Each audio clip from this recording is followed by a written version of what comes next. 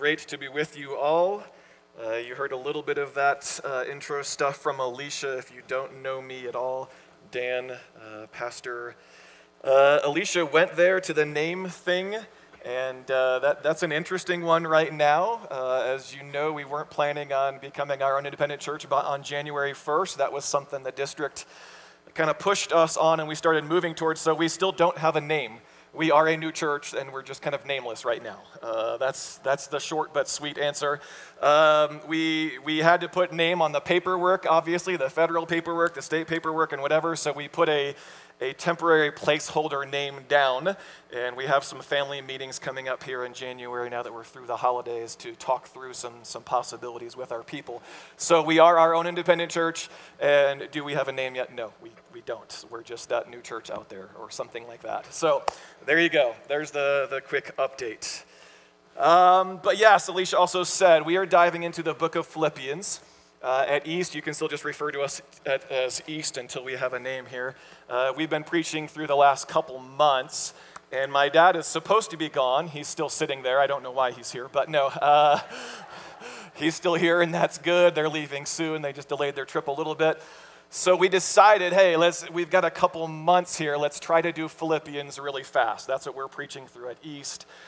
So it is going to be a quicker pace than we've been doing at East. You heard this big, huge chunk of passage here. We've got 2 months to go through 4 chapters.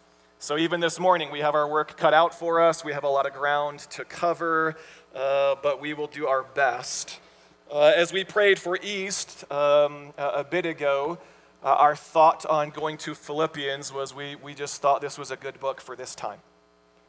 It's a book that has interesting circumstances that Paul is in as he's writing it, right? He's writing from an imprisoned state, whether that's a cell or a house imprisoned there. Paul is imprisoned as he writes, so it's interesting circumstances for him. There's interesting circumstances going on for the people he's writing to. So it's an interesting book, and yet we see these glorious themes woven throughout, and it's here in our passage this morning, many of them, themes of joy, even in hard circumstances, themes of suffering, themes of contentment, themes of just this Christ-centeredness. You heard it again and again throughout that passage, Christ, Christ, Christ, in Christ Jesus. There is a Christ-centeredness here in this letter, so it's a glorious letter to get to dive into, and we will see how much we can cover here. So this morning, the title is just Joy from a Prison Cell, and we got lots to go. But how do you know a man? We see someone outwardly, we make judgments based on how they dress or their family or this or that, things like that. But to truly get to know a man, to get to know a person, we want to spend time with them, right? We want to talk, we want to converse, and we can't do that with the Apostle Paul today, right? But we spend time with his written words. We hear his prayers. We hear his heart. And even more than that, we get to do these things combined. We hear from him. We get to see how he's living his life, especially in hard circumstances, right? You want to really know somebody, you look and you see, who are they when it's hard? Who are they when things are tough? Do they wither? Do they wilt? Do they fade? Do they hang on? Do they persevere? Do they endure? Do they have faith? Do they trust? That's how you know someone, right? You see them, and you get a glimpse, you get to see who they really are. Well, that's here, right? This is the letter of Philippians, and if you're a believer, you've been a believer for a while now, I'm sure you're familiar with this book, but let's dive in again, but let's dive in with that lens. Obviously, the goal is not Paul himself, but we get glimpses and we get to see who Paul is and how he endures and how he lives, and that glimpse is obviously intended to point us to Christ. So the outline, even though we got lots to cover, is very simple this morning. Paul's prayer, Paul's circumstances, in essence, Paul's response, his heart, his priorities. So that's that's the ground we're going to try to cover: his prayer, his circumstances, and how he responds. And we just said this, I went a little fast there, but obviously we look to Paul because he's the greatest and he's the best. We look to Paul as he follows Christ.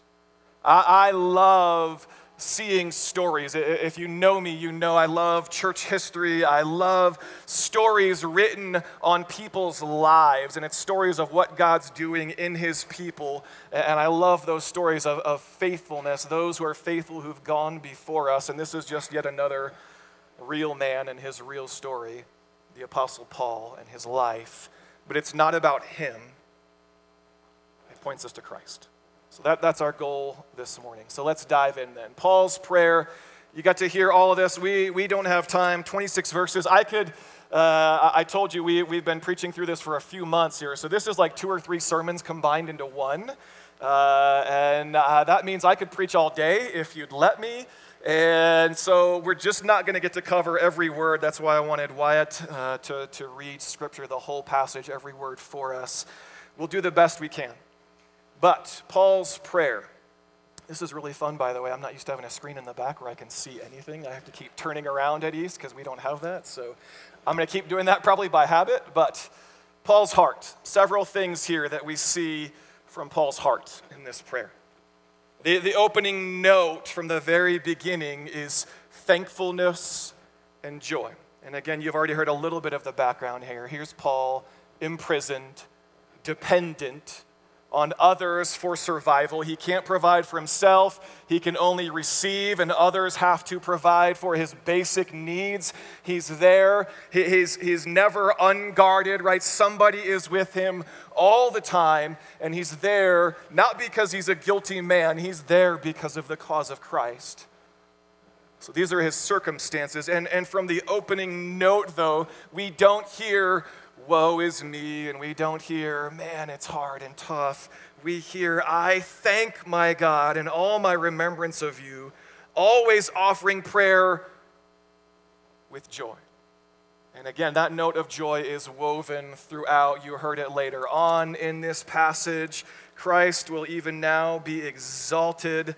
In this, Christ is proclaimed. In this I rejoice, yes, and I will rejoice. Paul is just going to come back to this again and again and again, this note of joy, thankfulness, contentment. We see as well from his heart here, we see this close relationship with these believers. Paul, if you remember the background here, if you go back to the book of Acts, this is like Acts chapter 16, Paul and Silas were here for the birth of this church. He was there from the very beginning. Right? It's Lydia and purple dye and all that stuff, right? And she responds outside the city by the river in prayer, and Paul preaches, and this is it. This is our first foray into Europe from Asia Minor, right? This is the first believer in this area. It's Lydia, and then things progress from there. Paul casts out a demon from this servant girl who keeps following them, shouting this stuff, and Paul kind of gets annoyed at one point and casts out the demon, and her owners are upset because they've just lost money from this. He and Silas get beaten with rods and thrown in the inner jail, and there's this earthquake. You remember all this stuff, right? But again, here's Paul and Silas in the inner prison cell singing their hearts out, praising God, worshiping him. And this earthquake comes and the ground shakes. And they get to preach the gospel by not leaving, not running for their lives, but by staying and preaching to the jailer, and he and his family respond and believe. So that's this church. That's their birth. Paul was there. He's writing it. It's not a group of believers he doesn't know. It's a group of believers he's intimately familiar with. And we see this close relationship again and again. For I have you in my heart, he says, verse 7. He says in verse 8, God is my witness, how I long for you all with the affection of Christ Jesus. So here's Paul, this apostle, and he's not just writing to a people, he's writing to some of his people. He's writing to his brothers, he's writing to his sisters, he's writing to close friends whom he knows well. And the other thing to mention here, his prayer is a prayer of faith. Verse 6, for I am confident of this very thing. We don't find him wavering. We don't find him, woe is me, wallowing. He's confident that he who began a good work in you will perfect it until the day of Christ Jesus. His prayer is one of faith in God and his good work, he says, even in hard things that are going on. I know my God. I know his faithfulness. I know he's up to his good work, and he's doing it, he says, Philippians, in you all, even in all of these things. So it's a prayer of faith. The content, let's keep going here. Content of the prayer. Bottom line, and here's my assumption here. I put that up on the slide. We know Paul often begins his letters this way, right? Grace and peace, thank my God. This is a bit of his formula here. But let's take this at face value. Let's take this as more than just Paul's just praying because that's what he's supposed to do. Right? He goes out of his way to say, I'm not just praying for you at the start of this letter because that's how I begin my letters. No, I pray for you all in all remembrances that I have for you. So let's take this as this is Paul's real prayers for this real people. This isn't just his formulaic response and we can check the box and move on. No. Paul's very clear. He prays for them regularly. This is his heart for them. These are the kinds of prayers he prays for them regularly.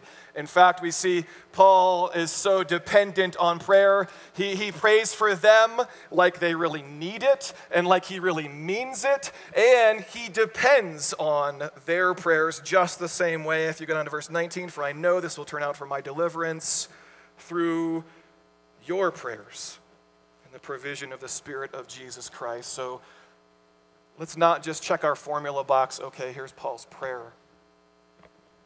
No, this is a man who prays regularly, who prays fervently, who loves these people, and with his love ties in praying for them regularly. So we can assume these are the kinds of prayers he's praying all the time for them. But the content then, we've already seen there's faith in here. Bottom line, though, his prayer is one of faith in God's work, and what's it going to produce in them? Verse 9, and this I pray that your love may abound still more and more in real knowledge and all discernment, so that you may approve the things that are excellent in order to be sincere and blameless until the day of Christ, having been filled with the fruit of righteousness, which comes through Jesus Christ, the glory and praise. So he's praying for them for the fruit of righteousness, to bear forth in them more righteousness, more fruit. Specifically for them in their situation, it is abounding love, overflowing love, more and more love paired with discernment and knowledge, so that they will know how to live their lives. They will know how to respond to the circumstances God has placed them in. And as well, the content-wise, and let's just call out a few of these here in the intro and in his prayer, there is a brutal, almost forced, but it's beautiful, just Christ, Christ, Christ, Christ, Christness to this prayer and this introduction, right? Again, just a few of these. Paul and Timothy, bondservants of Christ Jesus. To these saints who are in Christ Jesus. Grace and peace from God our Father and the Lord Jesus Christ. It's there in, let's see here. It's there constantly in this day of Christ that he alludes to multiple times. Verse 6, that he who began a good work in you will perfect it until the day of Christ. in order that you'll be sincere and blameless until the day of Christ. He greets them with the affection of Christ. It's Christ who's at work in them, producing this righteousness. So it's Jesus, Jesus, Jesus, Jesus, Jesus, Jesus. That's the note he's going to hit again and again and again. Like he's obsessed. Like he's consumed, like he's driven by just one man and one thing, Jesus. So content, there you go. We've already hit some of those other things. Paul's circumstances, we've already hit that he's imprisoned. Ultimately, let's say this. There's much we could say more about the circumstances, and everybody likes to debate which imprisonment is this? Is this Caesarea? Is this Rome? Etc. We don't 100% know all those things, so let's focus on what we do know.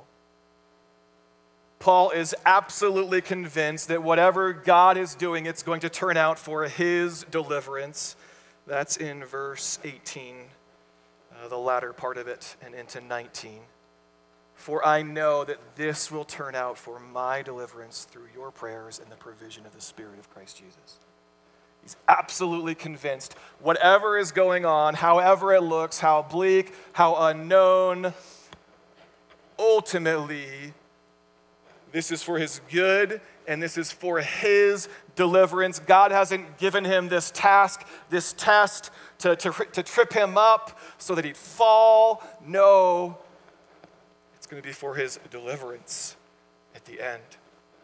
And he'll stand firm with confidence. That's his expectation. That's his hope that he's grounded on. And he doesn't necessarily know what the outcome will be of this. So ultimate deliverance, yes. Near circumstances, we see it. It sure seems to me as you come back down in verses 25 and 26 that maybe he thinks he's going to be around a little longer, right? Convinced of this, I know I'll remain and continue with you all for your progress and joy in the faith. So maybe that's bottom line where he lands a little bit. He has some hopes here that he'll get to continue on. But it's unknown. The verdict is still to be discovered. The trial is still coming, and he doesn't know if he's going to live or die. He doesn't know if he's going to see them again or not, if he'll have to just remain where he's at. And in my mind, as I think through that, that's a comforting thing. Paul doesn't have every single outcome in this life, in these circumstances, 100% assured for him, right? He doesn't know. Will he live? Will he die? Will he be released? Will he remain imprisoned? Even Paul doesn't know all of that. There's a temptation, I think, as we read some of these things in this passage to go, that's just Paul, and we know Paul, he's the super apostle, and everything's been revealed, and he's got it all figured out, and so some of the things in this passage, I think our temptation is to distance them a little bit from ourselves, right? Well, that's just Paul. He's got it all. So of course, he's joyful. Of course, he's content. Of course, he's not really worried here. If this is Rome, Paul knows it's going to be hard. It's going to be chains. It's going to be brutal. He's warned not to go to Jerusalem on his way to Rome, right? He doesn't have it all figured out. He doesn't know every step of where this all is headed. And he's still joyful. And he's still content. And he's still trusting. I actually find that a little bit comforting, right? He's not some super apostle way over here. Everything was revealed to him. He's told some things. He's given some things, certainly. But he's a human being, he's a man, and we find his resolve is to trust. His resolve is to rejoice. And here's where we want to bank the rest of our time. Paul's heart, Paul's priorities. How is this possible? How can he be this way? His eyes, his heart, they're in the right spot. They're focused on the right things. There is a firm foundation for Paul. There is a cornerstone that cannot be overturned or uprooted, that he is banking everything on in these circumstances. That's what he's holding on to. That's what he has. And that's why he can rejoice. That's why he can be content. So let's just look at a few of these things that we see here from his heart and priorities. Number one of his key priorities is gospel advancement. Paul sees that happening even though he's in chains, and he goes, it's all good. Why? Because the gospel is being proclaimed even more by these circumstances that I'm in. And so it's automatic. Check the box. It's a win. I mean, he says here, and this is kind of the middle section of our passage here, verse 13 and 14, the cause of Christ has become well known throughout the whole Praetorian Guard and to everyone else. Here's Paul. He's the captive, but he has the captive audience, right? He's got the guy chained to him and multiple guys. So all these guards, they're coming through, they're assigned for a time, and what's Paul doing? Hey, how's it going? Let me tell you about Jesus, because you can't move or do anything, right? Paul is taking advantage of every opportunity. Here's my guy, who's the guard for today, right? Let's go. The whole guard. They can't shut this guy up. Like, what are these guards thinking, right? Who is this dude? He's not your everyday prisoner, right? Because maybe there's a whole lot more rebelliousness, maybe there's a whole lot more woe is me, maybe there's a whole lot more whatever, right? Here's this dude imprisoned in chains with them, dependent on everybody else for his basic needs to survive, and he's just talking about this Jesus guy nonstop. And they can't stop him, and they can't shut him up. And the whole guard has heard about Jesus, about Christ, because of this. Even more, as people, as believers, see Paul in these circumstances and they see his mindset and his attitude, they are responding with boldness as well, trusting in the Lord. Most of the brethren have far more courage to speak the word of God without fear. Don't breeze over that phrase. Can we speak the word of God today to unbelievers without fear? What a beautiful fruit God is bearing in the midst of these circumstances, that these believers who will face persecution, who will be called to suffer with Jesus Christ, are speaking with boldness, without fear. What a beautiful thing. Would God do it in us today, 2,000 years later, to speak without fear of our King and his glory and his gospel? So Paul sees that and he goes, amen, it's a win. Doesn't matter what happens to me. Praetorian Guard is hearing. People are getting bolder to speak the gospel with fear. And even here, he acknowledges, this is the part that blows my mind. You've almost got two camps in this boldness speaking of the gospel now, right? You've got two camps there. You've got some who are encouraged, and so out of goodwill and love, they speak the gospel. And then there's this whole other group of people out of rivalry and jealousy to hurt Paul or to get their own following. And you can wrestle with the exact circumstances here of these exact people and what's really going on here. But Paul knows it. Some of these bold speakers are doing it for bad reasons. pretense, unpure motives, hurting Paul, maybe getting a following for themselves. And even here, are they preaching the real gospel, the true gospel, the gospel of Jesus Christ? They are. Okay, I'll take it. It's another win in the column. So we see again, Paul's priorities are so oriented. His eyes are so fixed in the right spots. That's one way he can be the way he is. His gospel family is constantly in view and in mind. And again, I know we're hopping all over this passage. I'm sorry.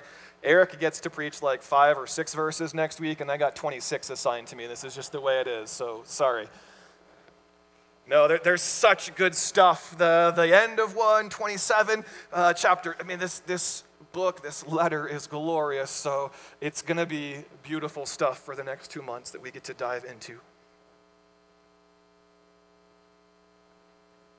Again, we've alluded to this. Paul does not fully know the outcome and what's coming here. Verse 21, these glorious words. Again, if you've been a believer for a while, I'm sure you're familiar with them. Maybe they're new to you, but again, hear this. Paul says, here's what it boils down to. For to me, to live is Christ, and to die is gain. We'll get to that dying is gain part in a second here. But if I am to live on in the flesh, what does it mean for him to live as Christ? This will mean fruitful labor for me. And he will go on to say he knows it's better that he even remains because of their good, their progress, their joy in the faith. Verse 25. We talk about this regularly. We'll get into it even more in chapter 2, in the glorious chapter 2 of Christ, imitating him, having his attitude, who in humility laid everything aside, emptied himself, humbled himself, became obedient all the way unto death. Why? For the good of others. And again, that's where his eyes are fixed here.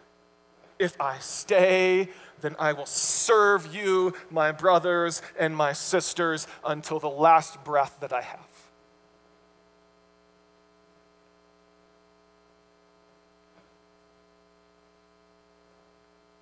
I don't know about you, but I'm not there yet.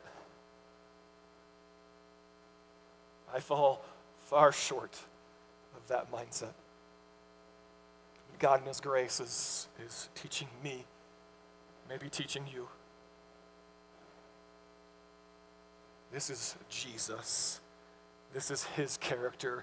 This is who he has done. This is how he lived his life and died his death in the place of sinners and rebels and traitors, out of love, laying down everything for them and their good. That is the good news of the gospel of Jesus Christ, that Jesus died for sinners like you and me. And Paul has embodied that so much. It's just not on his radar. Like, if I live, I'll get to do this again. I'll get to do that again. Maybe I'll go here. It's in here, but it's all for them. If I get to live, I'll get to serve these brothers and sisters. If I get to hang on, then I will love them till my last breath. If I'm given more time, then I will go as hard as I can for their good and not my own. Oh. His eyes are fixed on everybody else and not himself. And his heart is fixed on the giver of it all, Jesus Christ. Some of the most glorious words in the entire Bible are here in this passage and here in this letter that Paul wrote to this church. For me to live is Christ, but to die is gain. Because if I die and my time is up and I don't get released, then I get Jesus. No more waiting. No more longing, no more looking ahead to the consummation and to that day. So if this is my last breath and these are my dying days, that's even better.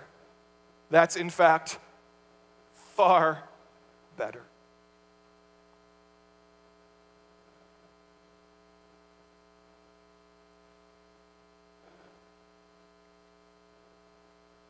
The biggest piece of Paul just wants Jesus himself. That's where he goes fully in chapter 3 when he comes around, that I may gain Christ, that I would know him and share in his resurrection and the fellowship of his sufferings. All I want, if you boil it down to the most basic and to the biggest piece of Paul's heart here, it's just purely, I want Jesus Christ. And if I have Jesus Christ, that is all that matters. This is the kind of stuff that takes me back to the Psalms, some of my favorite Psalms, Psalm 42, Psalm 63, as the deer pants, and you probably know it, maybe you know the words of the song, or you have the scripture quoted, as the deer pants for water, so my soul longs for you, O God. That's David's heart, the psalmist's heart. Psalm 63, one of my favorites. Can't mention the Psalms and just not go here. Psalm 63, O God, you are my God. I will earnestly seek you. Paraphrasing here as I turn. I will seek you earnestly. My soul thirsts for you. My flesh yearns for you in a dry and weary land where there is no water. Thus I have seen you in your sanctuary, to see your power and your glory. And here's what he says in light of what he's seen and what he knows of God. Because your loving kindness is better than life, my lips shall praise you. So I will bless you as long as I live. I will lift up my hands in your name. My soul is satisfied. And he goes on and on and on. Just the glory, knowing, of having fellowship, of being in relationship, of tasting and seeing the goodness of God himself. That's the psalmist's heart, and that's Paul's heart here in this letter of Philippians, that I have my Lord Jesus. And that is all that I need. That's why he can say later in the letter, I can do all things. I can endure any circumstance through Christ.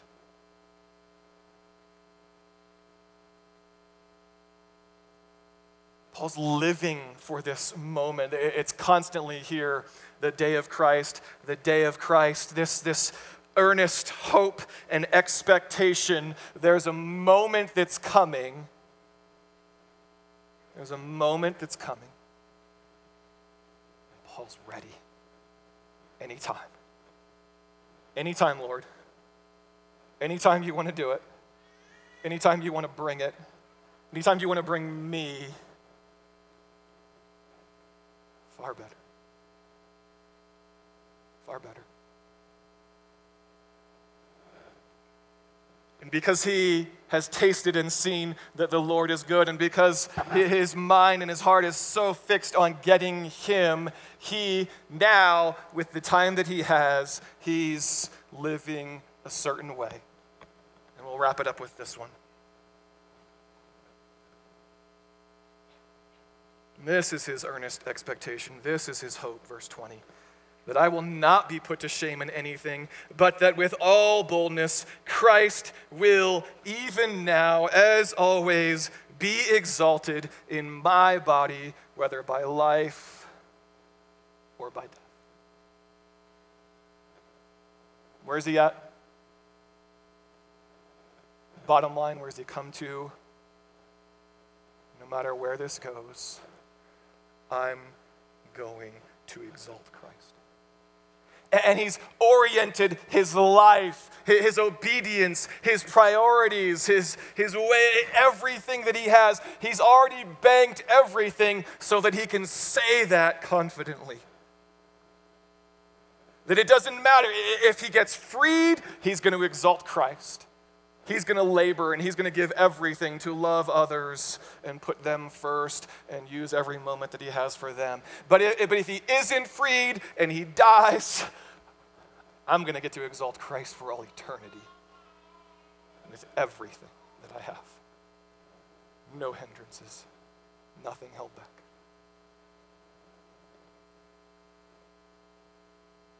His priority is on Christ himself, the giver of it all. Back to the prison cell or house. I think, brothers and sisters, this is a picture that's worth holding on to, and this has been Paul's experience with this church, this city, Philippi, from the very beginning, whether it's him and Silas singing their hearts out late into the evening in the inner jail cell, or whether it's here now as he writes to his brothers and sisters whom he loves, his heartbeat is still the same. Joy. Joy in those chains. Contentment in complete dependence. Not his plans, but Jesus' plans, wherever they go, whatever they do. That's a picture that's worth hanging on to. And again, if you're tempted to go there, we've already went there a little bit. If you're tempted to go there at all in your heart, that's just Paul. Let's fight that with everything we have. Paul says this is possible even for himself through a couple of things, through prayer, even their prayers for him, through your prayers and the provision of the Spirit of Jesus Christ. Jesus Christ is at work in Paul, and that's why these things are possible. And so let's not just lop that off with, oh man, Paul, I don't know about that. No, let's grab hold of this. Paul says, follow me as I follow Christ. That's what he tells believers. That's what he writes to them here in chapter 3. Brethren, join in following my example and observe those who walk according to the pattern you have in us. Paul says, yeah, we're not the end-all, be-all. We're not everything, but look to us as we point the way to Jesus. How to follow him. What he can do in his people. So brothers and sisters, this has been a weird year or two for everybody, right? We've all been through crazy circumstances, and there's been funerals very recently. There's been hard things all over the place. And I don't know everybody here anymore. This is the weird thing. Like, there's tons of people I don't know when I come over here. I don't know you. I don't know what you're walking through today. Let's just leave you with that picture, though. Whatever he has called you to, he is enough. His Spirit at work in your heart and in your life is enough. And by going to him in prayer, real prayer, are you walking through hard things? Then man, God wants you to be praying and growing in your prayer life in those hard things. That we, when God's people gather, that if we looked across this room and we could see it, we would see prayers going up constantly. Lord, help. God, I need you. Jesus, lead me. Teach me what you want for me. Be with my brother or my sister across the room or in my small group or my family member who I know they need you, Lord. Help them to hang on and trust you. God's got stuff he's doing. He's doing that same good work in you, church, in you, brothers and sisters, that he was doing 2,000 years ago. It's okay. Hang on to Christ. If you've got him, it's enough. He can lead you through it. He can get you through whatever it is, whatever calling, whatever road he's asked you to walk. He's enough. Let's pray.